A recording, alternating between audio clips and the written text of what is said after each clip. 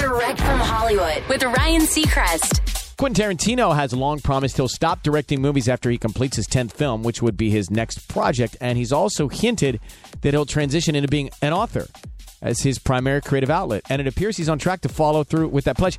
He just inked a 2-book deal with publisher HarperCollins, with the first book to be a novel based on his Oscar-winning Once Upon a Time in Hollywood.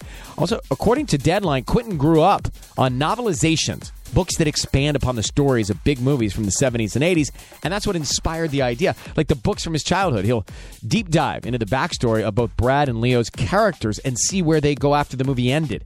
Quentin's second book, Cinema Speculation, will be nonfiction. Going to explore his passion of 70s cinema with essays, critiques, and reviews. We'll keep you posted. That's Direct from Hollywood.